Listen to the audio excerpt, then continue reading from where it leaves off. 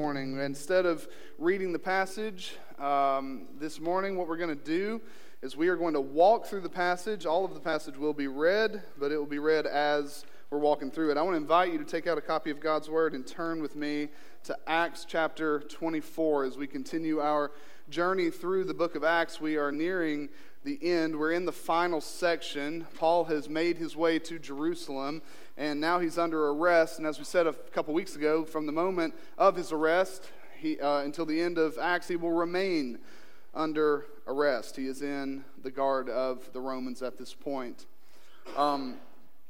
This morning, we're going to continue to look at the various trials and suffering of Paul. And once again, we're going to see how he responded to it and what we can draw from this. Paul is a pillar. He is a shining example of how a person who has been changed by Jesus responds to suffering, hardship, unexpected change. He's an example to us, so we're going to see. And one of the reasons that I want to continue taking this approach is, first of all, as I've been reading through this part of Acts, I'm just floored by Paul's demeanor through this entire report. It almost reads as if it's not true. The way that Paul responds to these intense situations. I mean, today, he is on trial before the Roman governor of the region, Felix. And Felix was not someone you wanted to mess with. Felix was a crook. Felix had everything he had from dishonest means. Felix was responsible for all kinds of chaos in the region. Felix was not a good dude. And you have the Jewish high priest who's bringing charges against Paul. You have a lawyer who is able to actually say, oh, the great Felix, in his address. He's like, Felix, you are so great. Your reign has been nothing but peace, and we are so grateful for you. I mean, just straight up lying to him, as I guess lawyers do. Is that a thing? Yeah. Well, he does. He plays some lawyer tricks, and Paul is a helpless victim in all of this. He is chained. He's under arrest. He is at the mercy of these powerful people. And yet he is just cool as a cucumber. He is just calm. He is at peace. He is content. He is still able to reason the way that he's always reasoned. He is still able to share the gospel the way he's always shared the gospel. It seems like Paul is a made-up figure who is, placed in these situations. Who responds like this? I mean, Paul, it's like, my man, do you not realize you are no longer in these Gentile regions where you're just sharing the gospel freely with people who are hungry to learn about faith in Jesus? You're not there anymore. You're not in a comfortable place right now. Why are you still talking like this? He barely even comes to his own defense. And then as we're going to see, there are two scenes here in this passage. Scene number one is his trial. Scene number two is he's in custody, and Felix brings him in to talk with him. And he's having a private conversation with a man who can literally end his life. And he doesn't beg, he doesn't bribe, and begging and bribing were expected. That's actually why Felix brought him in. How much money can I get out of this guy? I have all the leverage. How much more leverage can I get over this guy? And Paul, even in that moment, shares the gospel in a way that scares Felix to death. I'm struck by his character. I'm struck by his choices. And the reason I'm struck by them is his character and his choices do not seem to be determined by his circumstances. They are determined by something else entirely. And so I want us once again to look at this passage, look at the entire chapter of Acts 24. As I said, there are two scenes. There's a trial, and then there's Paul in custody. In the trial, there are two parts to that. There is the accusations that are brought against Paul, and then you have Paul's defense. But as we're continuing to look at Paul here, I was actually reading this week, and one commentator, he took special note of Paul's disposition throughout this section of Acts. And he talked about, he said, even though Paul was in the position of a victim, his conduct, his words, his actions makes it seem as if he were the master. And I want us to dig into this a little bit. Paul who's completely helpless here. Paul who has lost his freedom. Paul whose life is hanging in the balance. Paul who is at the mercy of others far more powerful than him, comes across as totally in control. Comes across as poised. He's at peace. He's content. And he's confident in the midst of chaos and uncertainty. I don't know about you. That's not typically how I initially react to chaos and uncertainty in my life. When chaos comes, when suffering comes, do you know what option number one usually is for me? Panic. You panic, right? Maybe not on the outside. Some of us are better than others at hiding that we're panicking. Others just wear our panic right on our sleeves, and you can see it. But that's what we tend to do. When our life gets turned upside down, when something unexpected happens, especially when it's a hardship, especially when it's a trial, especially when it's suffering, we panic. Paul doesn't. I want us to press into this and see the key to Paul's response to hardship and see if we can draw something from it. And we're asking the question, how does he do this? How is he confident and content? How is he at peace? And how is he poised? How does he do it? What does he have that empowers him to stand so firm and rest so easy when his life is falling apart? Now, I see two things here. And it's two things that Paul had. It's two things that we need in order to face hardship and suffering with confidence, contentment, poise, peace. Two things: transcendent purpose and a clear conscience. Two things. In order to have this type of Pauline peace in the midst of suffering, you need a transcendent purpose for your life, and then you also need a clear conscience before God. Let's look at each of these. First, we need a transcendent purpose. All right, so look with me in Acts 24, the first 9 verses. Here's what we read in the word of the Lord. And after 5 days, the high priest Ananias came down with some elders and a spokesman, one Tertullus. They laid before the governor their case against Paul. And when he had been summoned, Tertullus began to accuse him, saying, so here's the accusations. This is how it starts. Since through you we enjoy much peace, and since by your foresight, most excellent Felix, reforms are being made for this nation, in every way and everywhere we accept this with all gratitude. But to detain you no further, I beg you in your kindness to hear us briefly. For we have found this man a plague, one who stirs up riots among all the Jews throughout the world, and is a ringleader of the sect of the Nazarenes. He even tried to profane the temple, but we seized him. By examining him yourself, you will be able to find out from him about everything of which we accuse him. And the Jews also joined in the charge, affirming that all these things were so. You see, Paul is in Roman custody, and the Jewish leadership from Jerusalem, they have decided to bring charges against Paul before the Roman governor Felix. Now, just a little information about Felix. Felix he's a very interesting figure in Roman history in the sense that Felix was the first slave in the history of the Roman Empire to become a governor of a Roman province. And it wasn't because he just kind of, pulled himself up by his bootstraps and made it to the top, the American dream. No, he was set free by Antonia. He had very, very important connections, and that's how you made your way up in the Roman Empire, is knowing the right people. And so Antonia was the mother of Claudius, who would one day be Caesar. And so, as a friend of the family, when Claudius became Caesar, he set Felix up with a governorship in this region of Palestine. And now, during Felix's governorship, insurrections, anarchy dramatically increased throughout the whole region. And it was mainly due to how brutal Felix was. The historian Josephus, he tells us that Felix repeatedly crucified the leaders of any uprising that would come up in the land. So Felix was not someone to mess with.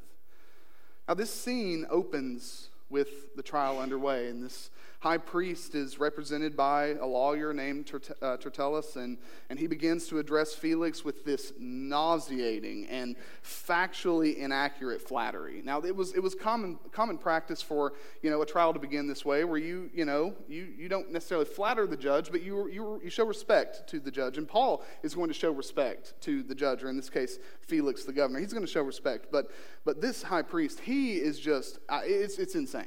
It's like, oh, we have so much peace. We have so much peace. Our people are so well off, and it's all because of you, most excellent Felix. He's going to say whatever he needs to say to get Felix on his side. That's what Tertullus needs. Well, then he proceeds, and he brings 3 charges against Paul in this order. He says, first, Paul has stirred up riots among the Jews. So he's stirred up riots. Number 2, second accusation, Paul is the ringleader of the sect of the Nazarenes. And that was the way that they described the Christian movement, because Jesus of Nazareth, Jesus was the Nazarene, and this is the sect or the group of the Nazarenes, and he is the ringleader. And then the third accusation, Paul is accused of profaning or desecrating the temple. Now, these are serious charges. The first charge in particular gets really close to a charge of sedition, which would have been punishable by death. And Felix, he turns to Paul. We see in verse 10, he gives him an opportunity to defend himself. And here's what we read. When the governor had nodded to him to speak, Paul replied, "Knowing that for many years you have been a judge over this nation, I cheerfully make my defense." That's a little bit different than what Tertullus said. He's like, you have been an amazing judge over this region. And then Paul's like, you have been a judge over this region. And because you are an authority figure, I will respect you. And I will go no further. Then he says in verse 11, "You can verify that it is not more than 12 days since I went up to worship in Jerusalem. And they did not find me disputing with anyone or stirring up a crowd, either in the temple or in the synagogues or in the city. Neither can they prove to you what they now bring up against me. But this I confess to you, that according to the way which they call a sect, I worship the God of our fathers, believing everything laid down by the law and written in the prophets, having a hope in God, which these men themselves accept, that there will be a resurrection of both the just and the unjust. So I always take pains to have a clear conscience toward both God and man. Now after several years, I came to bring alms to my nation and to present offerings. While I was doing this, they found me purified in the temple without any crowd or tumult. But some Jews from Asia, they ought to be here before you and to make an accusation, should they have anything against me. Or else let these men themselves say what wrongdoing they found when I stood before the council. Other than this one thing that I cried out while standing among them, it is with respect to the resurrection of the dead that I am on trial before you this day." And so ends Paul's defense. Paul's response is really simple, but it's really important and really striking. He denies 2 charges, he fully accepts 1. Well, he denies stirring up the riots. He says on a couple of things. First of all, bring anyone in that could say that I stirred up a riot. Find someone. What did I do? I didn't stir up a riot. Who could say that I did? Where's the evidence? I didn't stir up a riot. And by the way, I've only been in Jerusalem for 12 days. Not many successful insurrections happen in 12 days. I haven't had that much time to plan. Maybe I'll start a riot later, but just give me some time. I haven't done it yet. So he's like, it's impossible for me to have stirred up a riot. So he denies this accusation. Well, he denies the third accusation as well. He denies profaning the temple. And he says, listen, my very presence in Jerusalem is due to religious reasons. He says, I've come to Jerusalem to bring alms, to bring a collection to the Jewish Christians to help relieve their need, to care for their poor. And he says, plus, even before I went into the temple, I purified myself. You remember the vow that he took. He said, I purified myself before I even went into the temple, and I didn't argue with anyone. I didn't stir anything up. There wasn't even anybody there engaging with me. So he completely denies this. But there is one accusation that Paul fully accepts. He agrees with them that he is connected to the group that they call the sect of the Nazarenes. Paul essentially looks at Felix and he says, listen, this isn't true, that's not true. No evidence, no evidence. Now, this second one, the middle one, you got me on that one. You got me. Yep, guilty as charged. I am of the sect of the Nazarenes. I belong to the Nazarene, Jesus of Nazareth. I belong to him. I am a part of this group. And when this accusation comes, what they're really saying here, they're not just trying to identify Paul's religious affiliation. They're trying to say, we are all experiencing trouble throughout the whole region because of this new movement of people, because of the ones who are following after the Nazarene who was crucified, and Paul is the ringleader. If it wasn't for this group, we would not have all of these problems. And Paul fully embraces this accusation. And he does it through 4 confessions. His poise in this moment is unbelievable. The way that he is able to share the gospel with people who want him dead. Once again, he's able to do it. He says, sure, I am a leader in the Jesus movement, in the sect of the Nazarenes, if you want to call us that. And here's what that means. I worship the God of our fathers according to the way. Now, according to the way is very important for all of this because he says, according to the way, assuming that we mean that Jesus is the Messiah who has come to fulfill all of God's promises, that he has come to fulfill the law, that he has come to fulfill the prophecies that are written down for us in the Holy Scriptures. Yes, assuming that we all agree that Jesus is God in the flesh, according to the way, I worship the God of our fathers. This isn't some new God that I've created.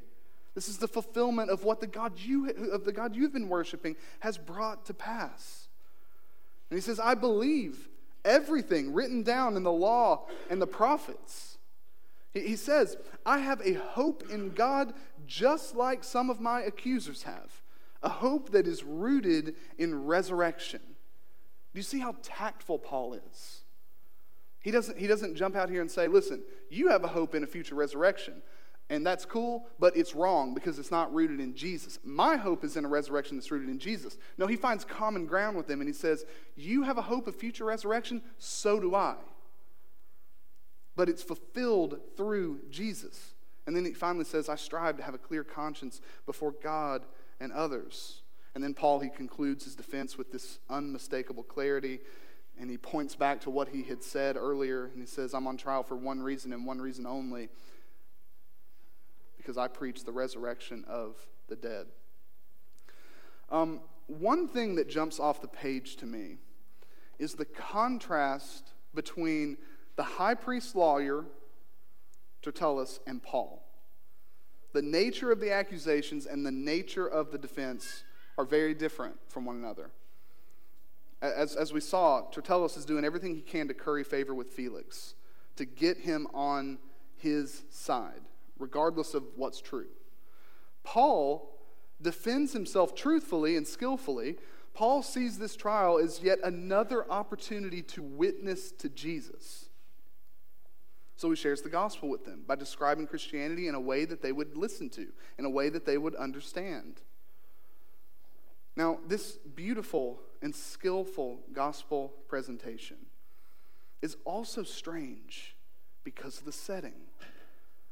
Who shares the gospel in court?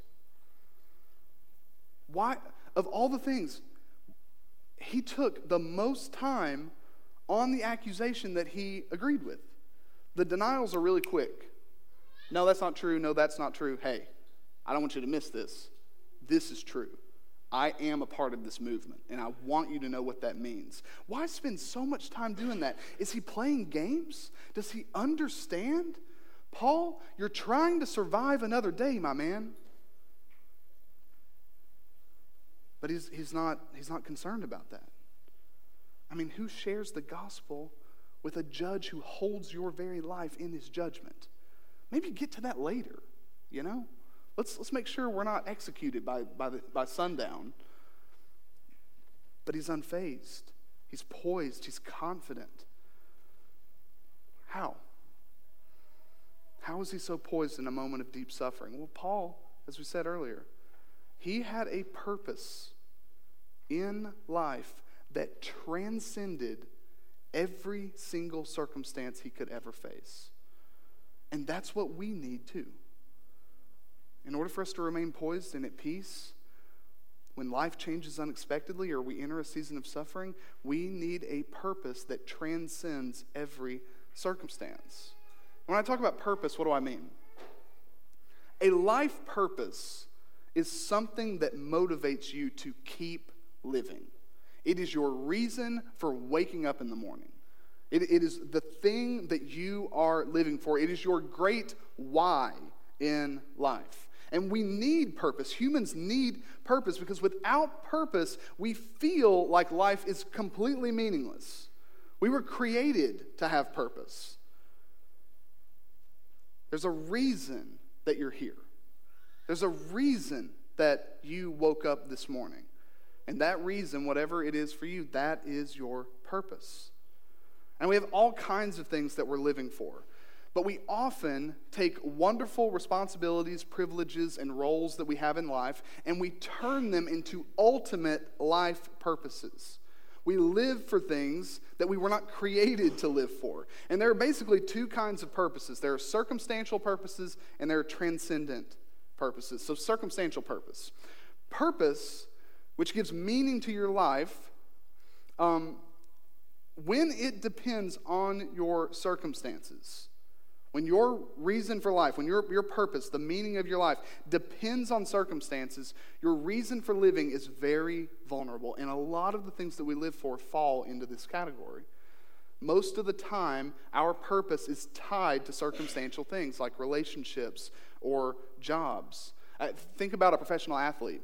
A professional athlete, he wakes up in the morning because he is going to perfect his craft. He is an athlete. Now, he has other things that he's living for, but he is primarily striving to be the best that he can at his sport. And what you see very often, very frequently, is when those athletes, especially the ones who have had a lot of success in their careers, when they retire, they really, really struggle to adjust because their reason for living is no longer a part of their life. It's circumstantial. It's like that. I think of myself as a pastor. I have to be careful. I want to be the best pastor that I can be.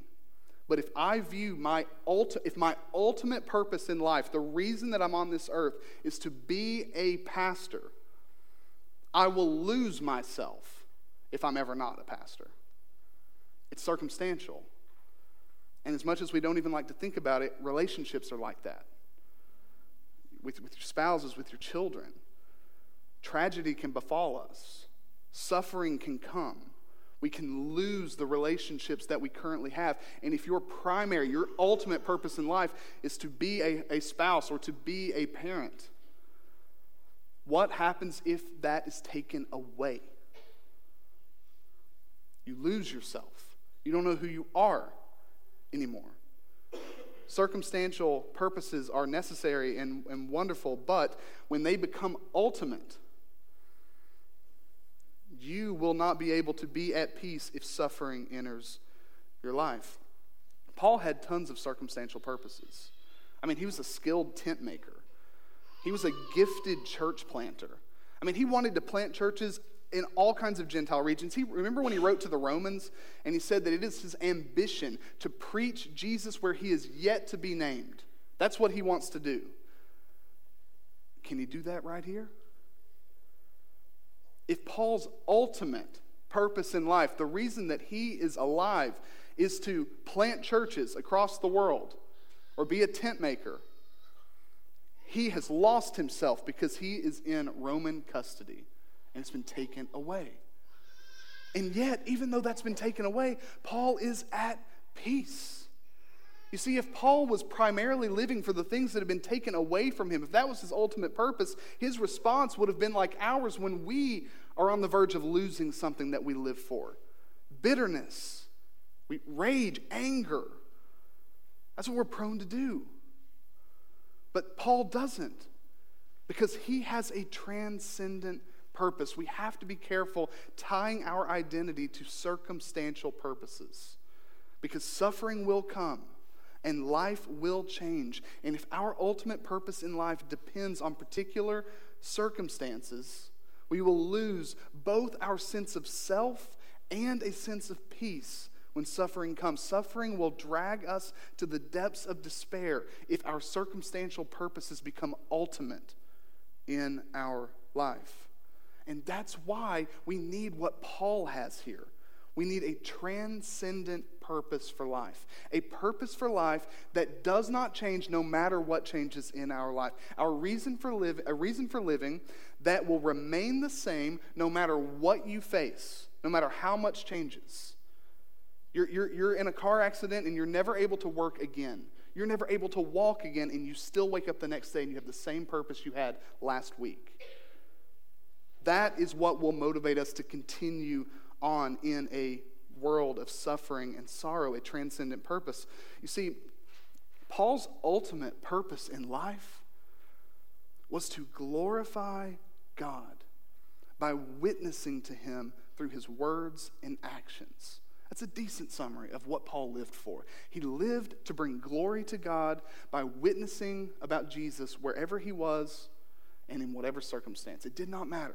He could be planting a church. He could be talking to Gentiles. He could be talking to Jews. He could be with Felix in a private setting. He could be on trial. It does not matter. Paul lived to glorify God by showing Jesus through his words and through his actions. It's what he lived for. It was his reason for waking up in the morning. Living to glorify God through words and actions can be done anywhere, anytime, and before anyone. It can be done if we lose our freedom, if we lose our relationships, if we lose our jobs. It can be done in the face of death itself. And I know you know people in your life who have done that. You have seen people who are completely vulnerable, completely weak, maybe on their deathbed. And even in those moments, they are glorifying God in the things that they are saying and doing. It is a purpose that transcends all of our circumstances. So, since his purpose was untouchable, so was his peace. And so was his poise. He could still testify to God's goodness and glory even in chains. And so can we. Suffering does not eliminate our ability to glorify God. It merely changes how we glorify God. You and I were made for this. We were made to glorify God by witnessing to others about his goodness and grace. This is our ultimate purpose in life. And when you live for God's glory, you can have remarkable poise and remarkable confidence and remarkable peace, even when hardship comes, even when suffering comes, even when your life is turned upside down. And here's the beautiful thing about it. When your purposes are properly ordered and prioritized, when you're ultimately living for God's glory above everything else, and you have a transcendent purpose, then all of the circumstantial purposes fall into place, and you can actually fulfill them with gratitude and joy. You see, when a penultimate or a circumstantial purpose becomes ultimate for you, you start to idolize it. You want to be a particular type of parent. You want to be a particular type of spouse. You want to be a particular type of worker. And you want to have a particular type of success in this world. And when that doesn't work out for you, either despair overcomes you or you run over others to make sure you get it, because that is the ultimate reason that you live. But when parenthood or marriage or friendship or careers or success or school, when those things are not ultimate, but glorifying God is, when those things are not ultimate and they're serving this great grand purpose of glorifying God, they can be enjoyed so much more fully. You can wake up in the morning and not say, my ultimate purpose is to be an amazing dad today. You wake up in the morning and you say, my ultimate purpose is to glorify God today. I'm so grateful I get to do that by being a dad. Look what the Lord has given me. I get to work, I get to provide for my family today. I get to do that. What a gift. That can only happen when our ultimate purpose is a transcendent one, to glorify God. That's what Paul had, and that's what we need. One more thing we see here. Paul had a clear conscience.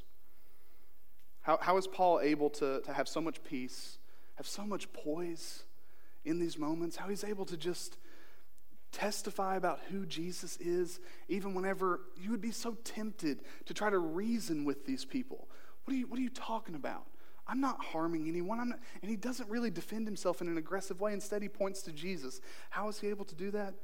Well, he has a clear conscience. He says it in verse 16. In verse 16, he says, I always take pains to have a clear conscience toward both God and man. And we see his clear conscience on display in verses 22 through 26. Let's look at that together.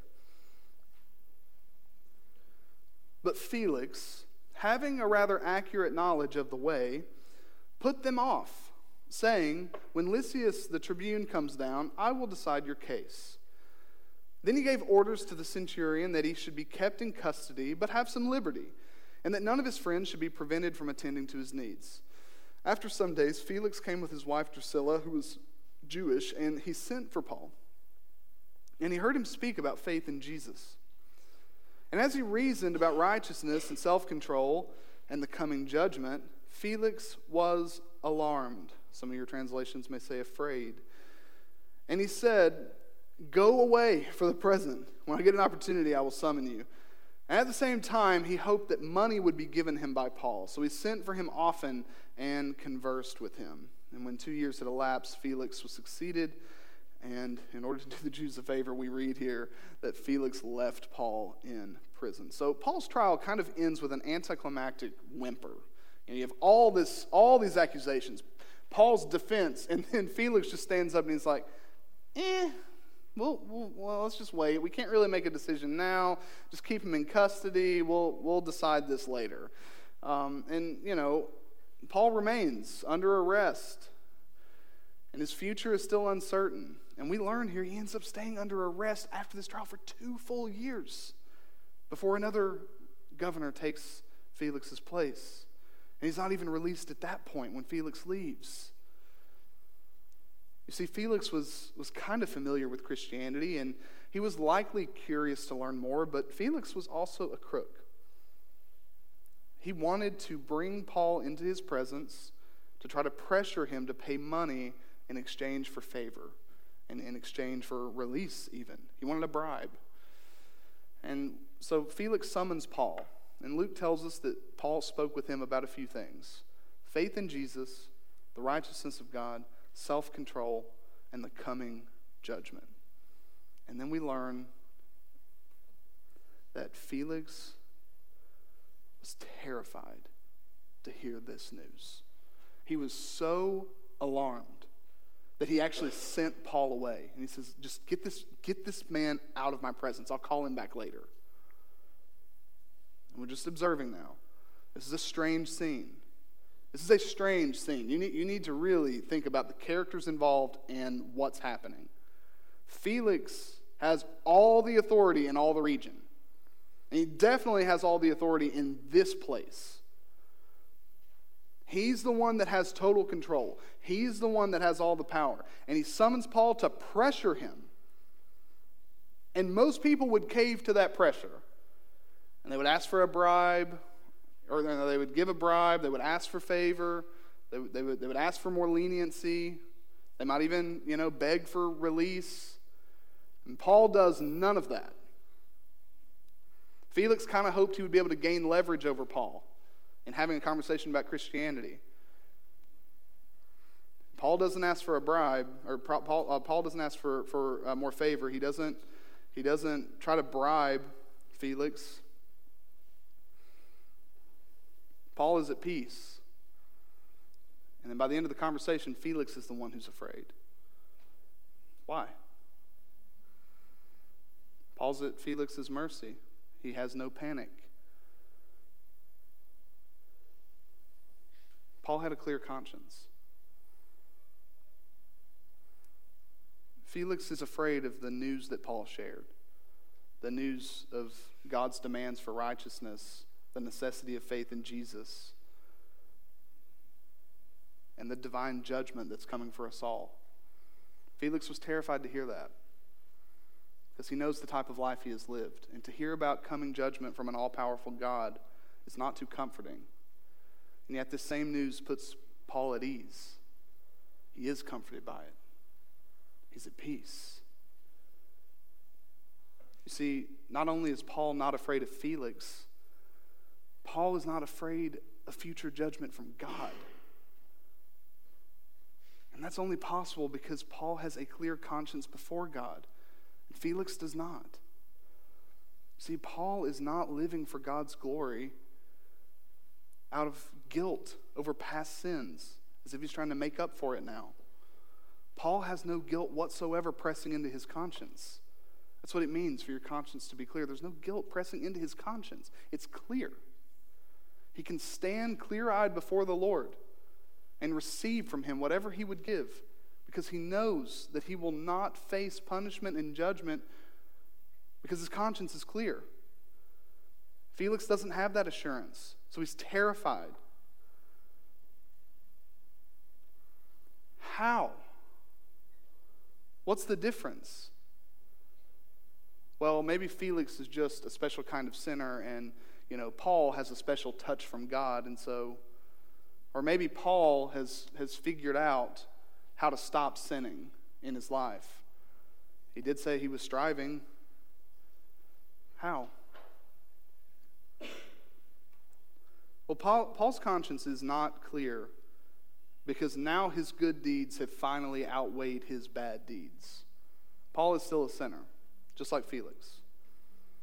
Paul's conscience is clear because of the resurrection of Jesus that he continues to preach. His conscience is clear because his guilt was borne by someone else. Paul is free from guilt and free from the fear of death and free from the fear of future judgment because Jesus stood in his place. Paul lives for God's glory. He shares the gospel under any circumstance. He is poised and he is at peace because, not in order that, because he has been made right with God. Paul is poised on trial. He's at peace in the governor's presence because he has already faced a different, more serious trial. He came on trial the way that you and I came on trial, before the judge of heaven and earth. And at that trial, the evidence was stacked against him. He was unable to say, yeah, I'm guilty of this one, but this one, nope, and this one, nope. All of the accusations are true. The evidence is stacked against him. He is a sinner. He is guilty for all to see before the Lord of heaven and earth. And then he receives a not guilty verdict. And this is what happens. This is Christianity. You stand before the judge of heaven and earth, a guilty sinner, and receive a not guilty verdict, and you are set free and you are forgiven. How? Because Jesus stood in your place. He took your guilt upon himself, and he suffered the penalty of your sin, suffering the curse of God by being hanged on a tree. He died in your place for the forgiveness of your sins. Through his death on the cross, Jesus exchanged his righteousness for our sin, his innocence for our guilt. Listen, this is how Paul is able to just chill out in Felix's presence. He's good. He's good. Felix, if he wants to get angry one day and put Paul to death, he's fine with it. He's fine with it because he does not have to fear, not Felix, not death, not judgment, because Jesus has stood in his place. What peace Paul has, what peace we can have. A clear conscience before God, not because we are earning it or we're working toward it or we're striving really hard, but because it has been wiped clean because Jesus took our guilt upon himself. If you are in Christ today, your conscience should be clear before God. Jesus has made it so. He guarantees you a clear conscience before God. So if you don't even have to panic, think about this. And this is easy to say, hard to apply. Easy to say, hard to apply. But if you don't even have to panic at the thought of facing future judgment from God, what reason do you have to panic or tremble at anything this world has to throw at you? Do we understand this? We don't fear God because of what he has done for us. We don't fear judgment from him because Jesus has faced it. We can be at peace. Don't feel guilty for being at peace when your life falls apart. You are at peace because God has made peace between you and himself. No matter how hard life gets, you can be at peace. You can be at peace today in the face of loss or pain or sorrow or change. I want to encourage you to rest in the sufficient work of Jesus in your place. Worry not about suffering that may come because you have been set free and you have been forgiven. So your future is secure and your future is glorious.